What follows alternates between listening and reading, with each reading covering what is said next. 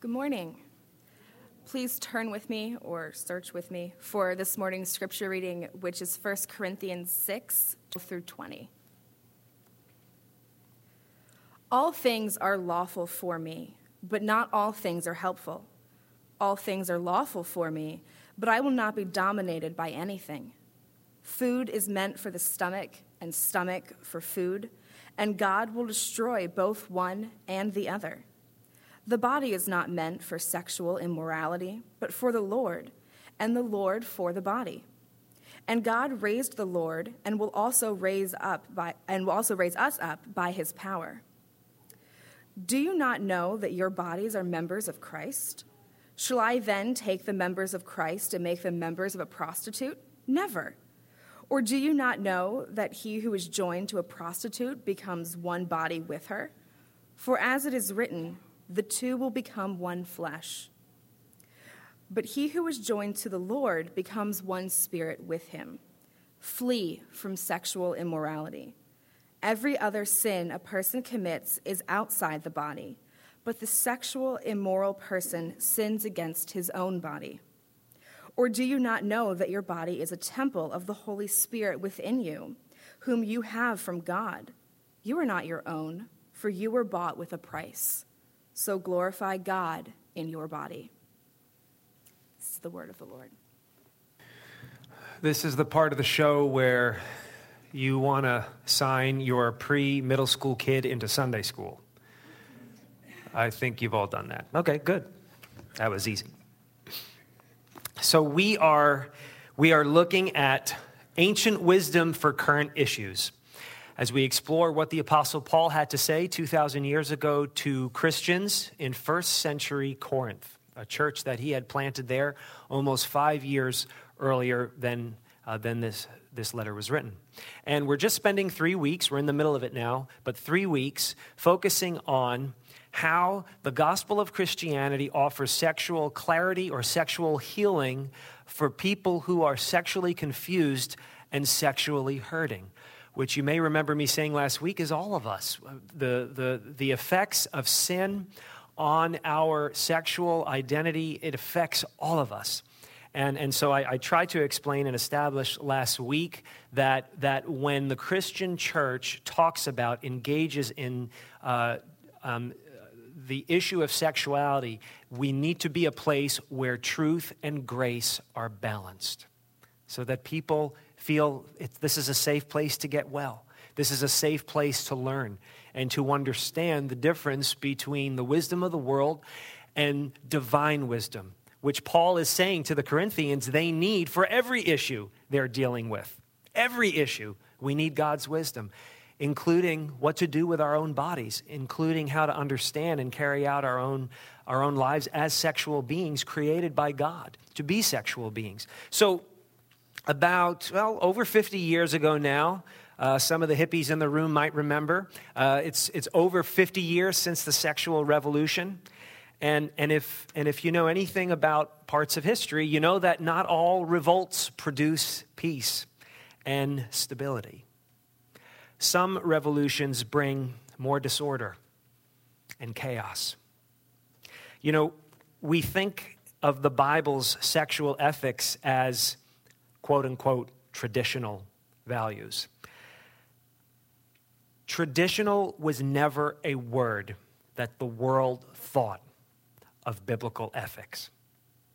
When the Bible talked about sexuality, especially in the first century Greco-Roman Mediterranean world, it was anything but traditional.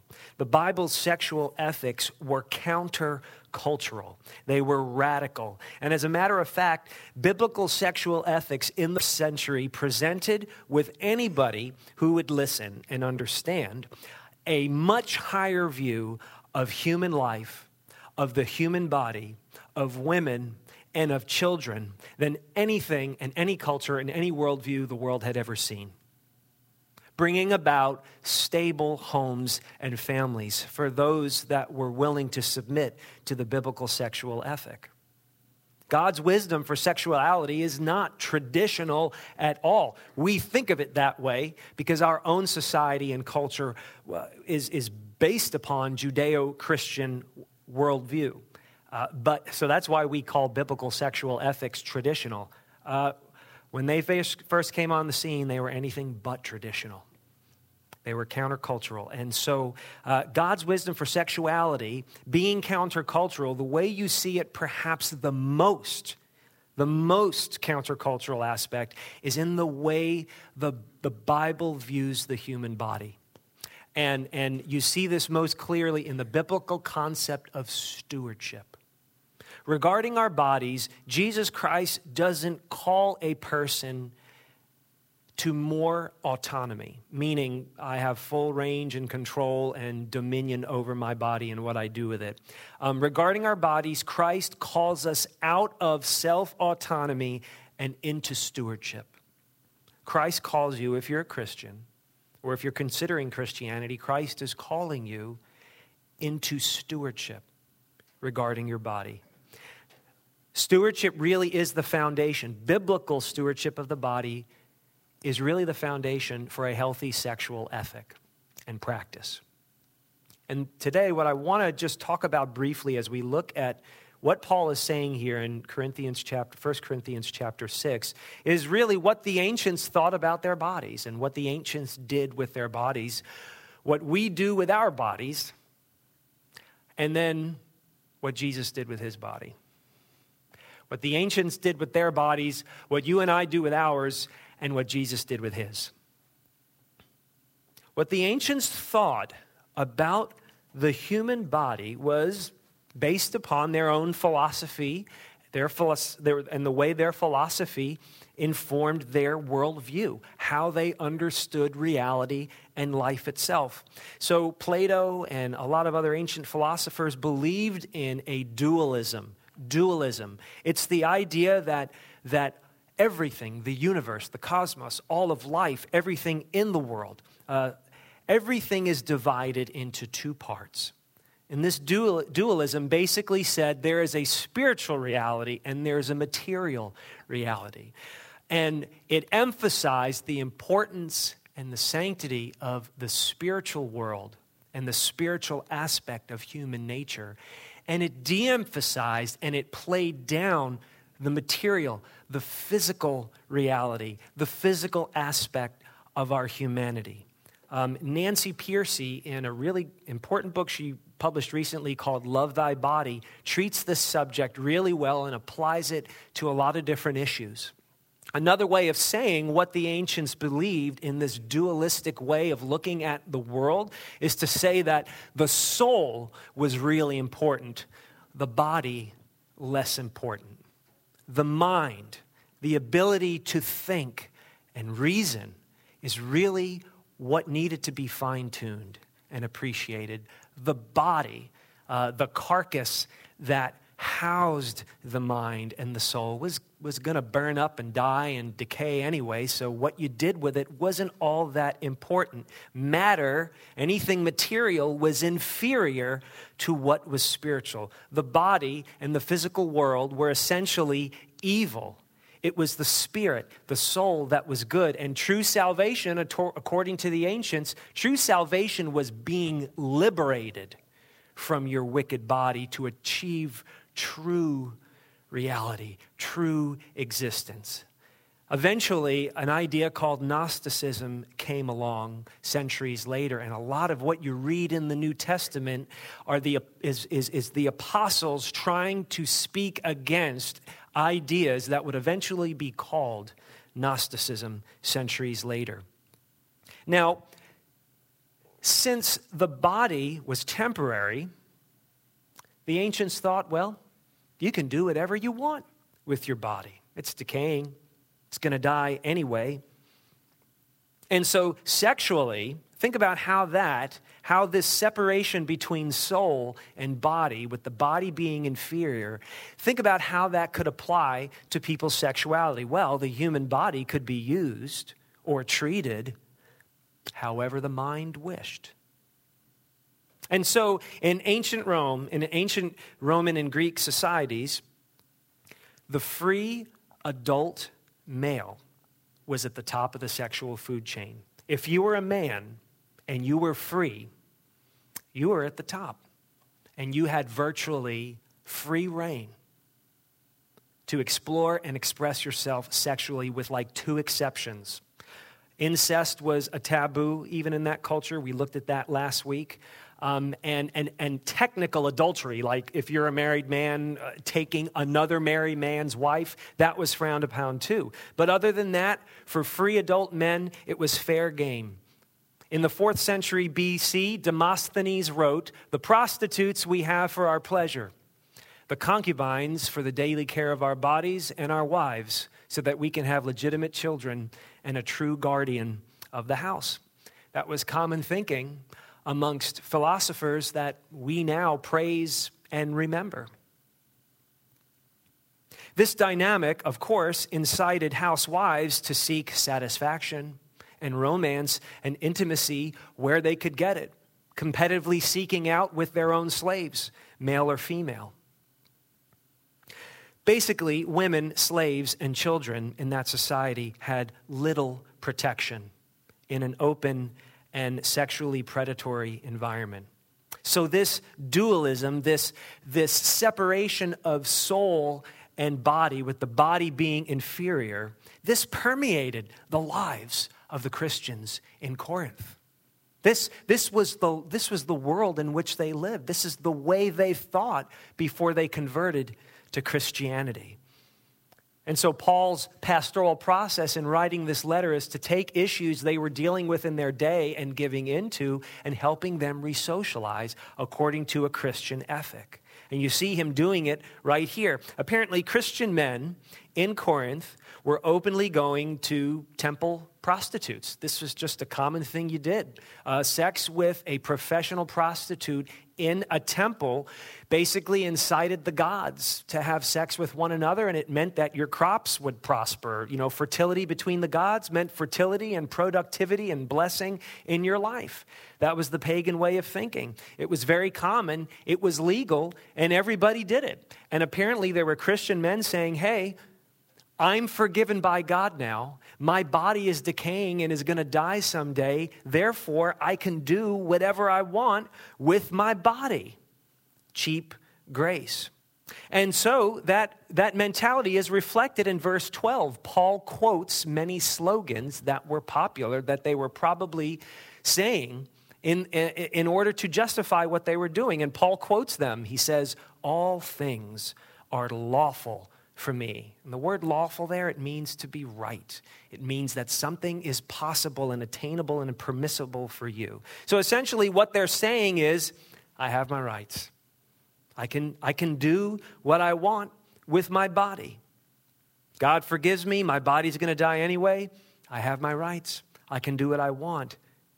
And another expression Paul quotes them saying is, food is meant for the stomach and the stomach for food, and God will destroy both one and the other.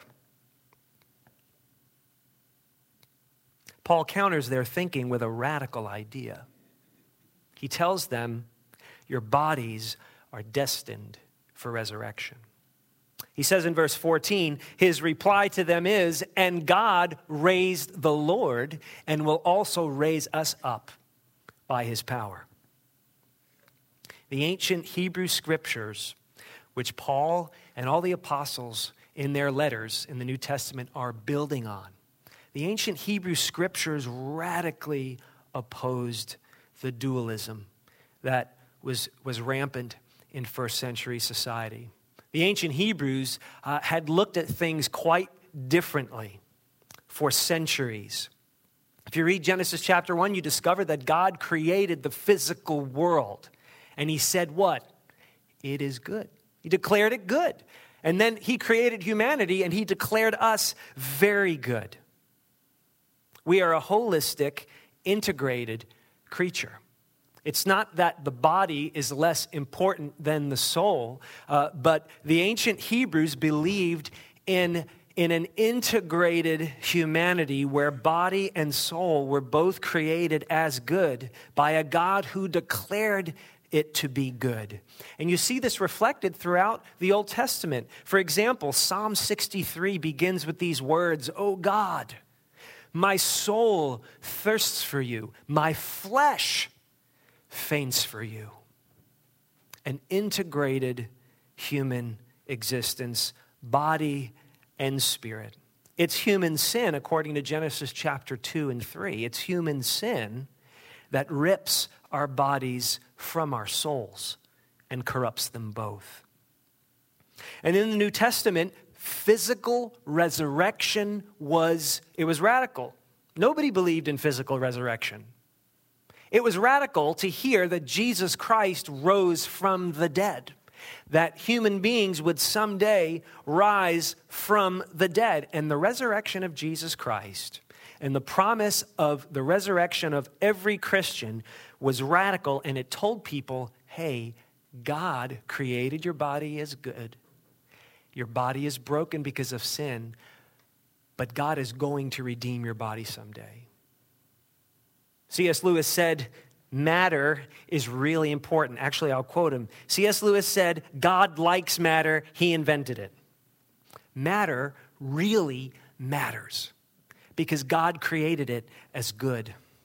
And then Paul gives them another radical idea. He says, your bodies are not your own. He says in verse 20, he wraps up this portion of the letter by saying, you were bought with a price, so glorify God in your body. Now notice he's using slavery image there, which makes us squirm, of course. But here's his point. He's doing this for a purpose. He's trying to help them see that the Christian is not master of his or her body. He's saying you're not a master of your body. Jesus is. And that was a radical thought. See, Christian freedom is not autonomy. It's not self-rule. Christian freedom is stewardship. Stewardship is taking care of something that doesn't belong to you. And what Paul is saying to them is, you say you're free. You are a slave to Jesus who bought you, and your body belongs to him. So honor God in your body, caring for what belongs to somebody else who is coming back to restore it, to heal it completely. I just want to stop for a second. I want to ask you a question. What in Paul's words is unsettling to us? You know, from our 21st century perspective, maybe personally for you or just based on your observations from our culture or from our media, from the news or from what you see and know with your friends or your relatives or people you work with, what is it about Paul's words that jumps out to you immediately as being very unsettling? Any immediate thoughts? What's unsettling about what Paul's saying? Yeah. Unsettling, but I was like, the right to die issue, and I have friends that I have, it's like, I should be able to take my own life at the end, be miserable, it's not my choice, it's not my fault. So it's interesting. Your mind went right to life, right to death sorts of issues. Yeah. Okay. Thank you. Any other immediately? What's unsettling about what Paul's saying? Yeah. Similarly, the idea that we don't have bodily autonomy. It's just unsettling that we don't have bodily autonomy. I think you're exactly right. Especially in a society where our bodies can be misused and mistreated, and oppression exists. So if I can't control my own body, who is going to protect me? Who is going to look out for my rights? I'm not saying that's what I believe. I'm saying that's something that I do believe. We'd look at this in our world and go, am I okay with what Paul's saying? Any other initial reactions? What's unsettling about what Paul says? This is helpful for me. Yeah.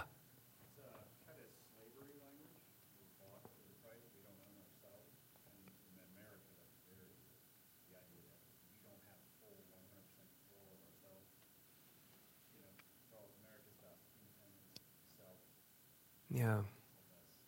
So America's all about independence and self, and so the comment, the illustration of slave illustration is very unsettling, especially because our own history is plagued with chattel slavery, which was a horrendous institution.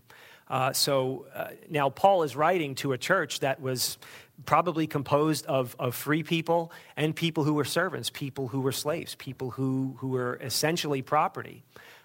What's different in that case is, other than free men, everybody was property. Even free women were the property of their husbands in that society. So he's writing to people who knew what it was like to be a slave, because some of them were slaves. But he applies it to everybody, rich and poor, regardless of their economic or racial background. He says to all of them, you're saying you can do whatever you want. And what I'm saying is, no, you can't, because your body has been bought by the Lord Jesus. Any other thoughts? Yeah.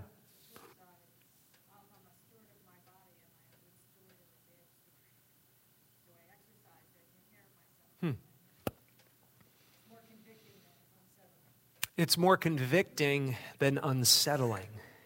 If we are stewards of our body, if, in a sense, the steward is held account, right? Like, if I'm a steward of something, it means the owner's coming back to take the keys when they've been away. So if I'm a steward of my body, then how I take care of it in every way becomes an issue. So it kind of raises the question for you: am I a steward? Am I taking care of my body? And of course, that applies in so many different ways. Thank you. Thanks for your thoughts. I appreciate that. What we do with our bodies is also based on philosophy and worldview. What we do and how we think of our bodies, we're indebted to what people have thought and taught and wrote about and sung about for the last 300 to 400 years. Since the Enlightenment. And we can't get into all of that. But I will say this, that the ancient dualism that Paul was writing against, it's still here. It's come back in Western culture. The idea that yourself is what really matters, your thoughts, your feelings, your subjective ability to express yourself is what really counts in this life. Your body, you can do what you want with it. Nobody can tell you what you can do with it, except the state. The state can tell you what to do with your body. But what's really important is the self, is your ability to think and your ability to express. There was a philosopher just a few hundred years ago, who said, I think, therefore I am. And that man was a Christian. But the effect of that statement has had enormous implications for our culture. If you don't have the ability to think or rationalize, maybe you're not worth existence, being alive. Our culture devalues biological human life and elevates self-expression. And I'll prove it to you. One example is today's hookup culture, and I want you to think about it. In the hookup culture, there is also a separation between relationship and intimacy, personal intimacy, and sex itself. The hookup culture says you can pursue and have sex with whoever you want as often as you want, and let that be devoid of relationship and intimacy with the person. That's the whole point of hooking up. It's to have sex and gratify yourself and make no commitment to the person. It's a separation of self and body. It praises self-expression and it denigrates the body.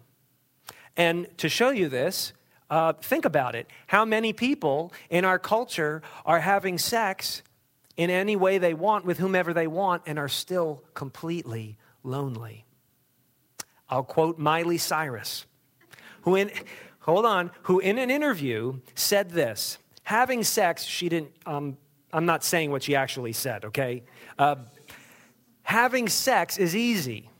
You can find someone to have sex with in 5 minutes. And I thought, well, maybe you, Miley, but not the rest of us. Anyway, Having sex is easy. You can find someone to have sex with in 5 minutes. Now listen to what she says. We want to find someone we can talk to and be ourselves with. That's fairly slim pickings. Wisdom from Miley. God didn't design sex to be isolated from relational intimacy. Maybe you've heard of the chemicals, the human chemicals, oxytocin and vasopressin. These are chemicals in a man and in a woman that are released during sexual intimacy in order to, scientifically, to stimulate bonding. Actually, oxytocin in women, it's called the attachment hormone. It happens when women breastfeed. Chemical reaction that attaches them to the child. But it also happens in women during sexual intercourse. And vasopressin is released in men also during sex to stimulate bonding with their partner and with their progeny, with their children. And actually, one person wrote, when you sleep with someone, your body makes a promise, whether you do or not. And then Paul, 2,000 years ago, in verse 16 of Corinthians chapter 6 says, do you not know that when you join yourself to a prostitute, you become one body with that person? For as it is written, the two will become one flesh. He goes back to Genesis chapter 2, where a man and a woman leave their families of origin and become one new flesh. That's the biblical model that Moses gave the ancient Israelites. And then Jesus reiterated it. And then Paul here. So if Moses and Jesus and Paul are all saying the same thing, it's a really big deal. Now, obviously, Paul didn't understand future science. But Paul, even though he was a single guy, Paul understood what sex was for, hypothetically speaking. By reiterating Jesus' own words, by reiterating Moses' own words, Paul is saying sex is for marriage. That's what it's great, it's wonderful, it's beautiful, and it's been created just like our bodies for a design by a creator. Tim and Kathy Keller in their book, The Meaning of Marriage, say sex is God's appointed way for two people to say reciprocally to one another, I belong completely, permanently, exclusively to you. And in today's worldview, what do we do? What do people do? They give themselves physically without committing any other part of themselves to another human being.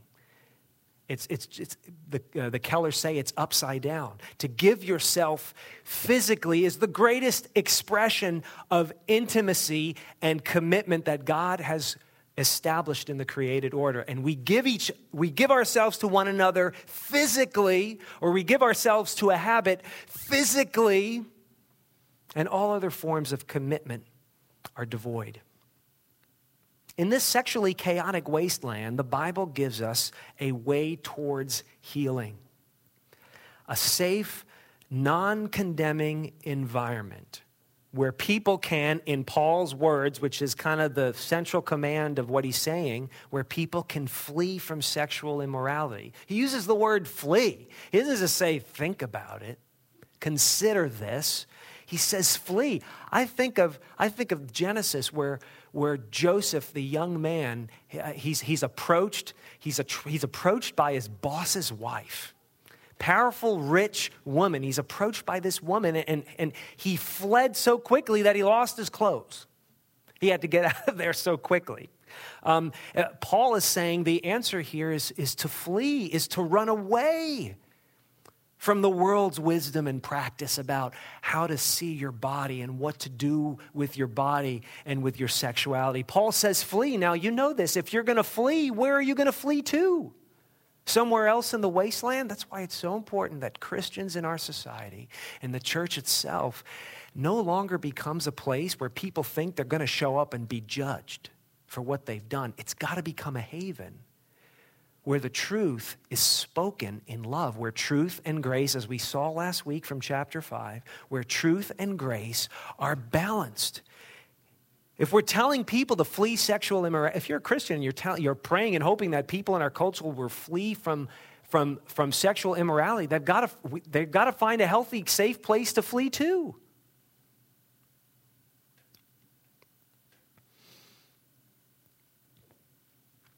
I think it begins with body stewardship, because we have to offer people an alternative. They're going to live the way they live, and the results are catastrophic. And some of us, many of us, are feeling the results of sexual brokenness.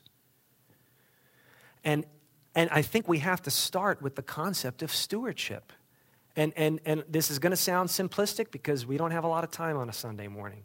But I think where we really need to aim most of our focus is with our young people.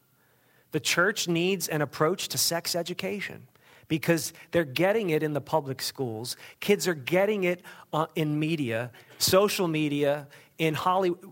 We're being inundated with it. The church needs healthy, God-centered, Christ-centered sex education.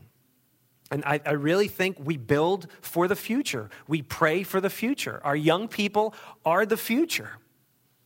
And we have to begin to foster a safe environment in our homes and as a church where we can speak the truth in love and help each other see and help our young people see that we're stewards of the body that God gave us. I have a warning about pride. Because again, remember, Paul's main concern with the church in Corinth, and you'll see it through every issue he deals with, is pride, because it was destroying their unity. My warning about pride for today is you're a slave to whatever you boast about. That's what's ironic about pride. You're a slave to whatever you're boastful about. And I think that's why Paul, in verse 12, counters their slogan, "All things are lawful for me," with this: "But I will not be dominated by anything." You say you're free? You're dominated. You're in slavery, is what he's telling them. Our society boasts about its sexual liberty and license and openness in a very similar way that the ancient Greeks and Romans did. But think about it. Think about it. 50 plus years after the sexual revolution, which was built upon philosophy and worldview for the last 300 years, 50, 60 years later, abuse is rampant.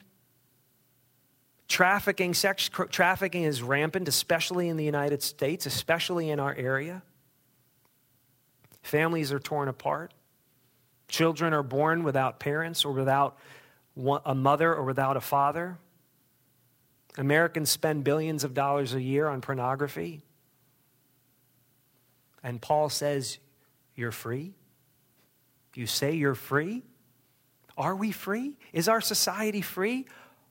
Or are we enslaved to the consequences of what we've called liberation for 60 years?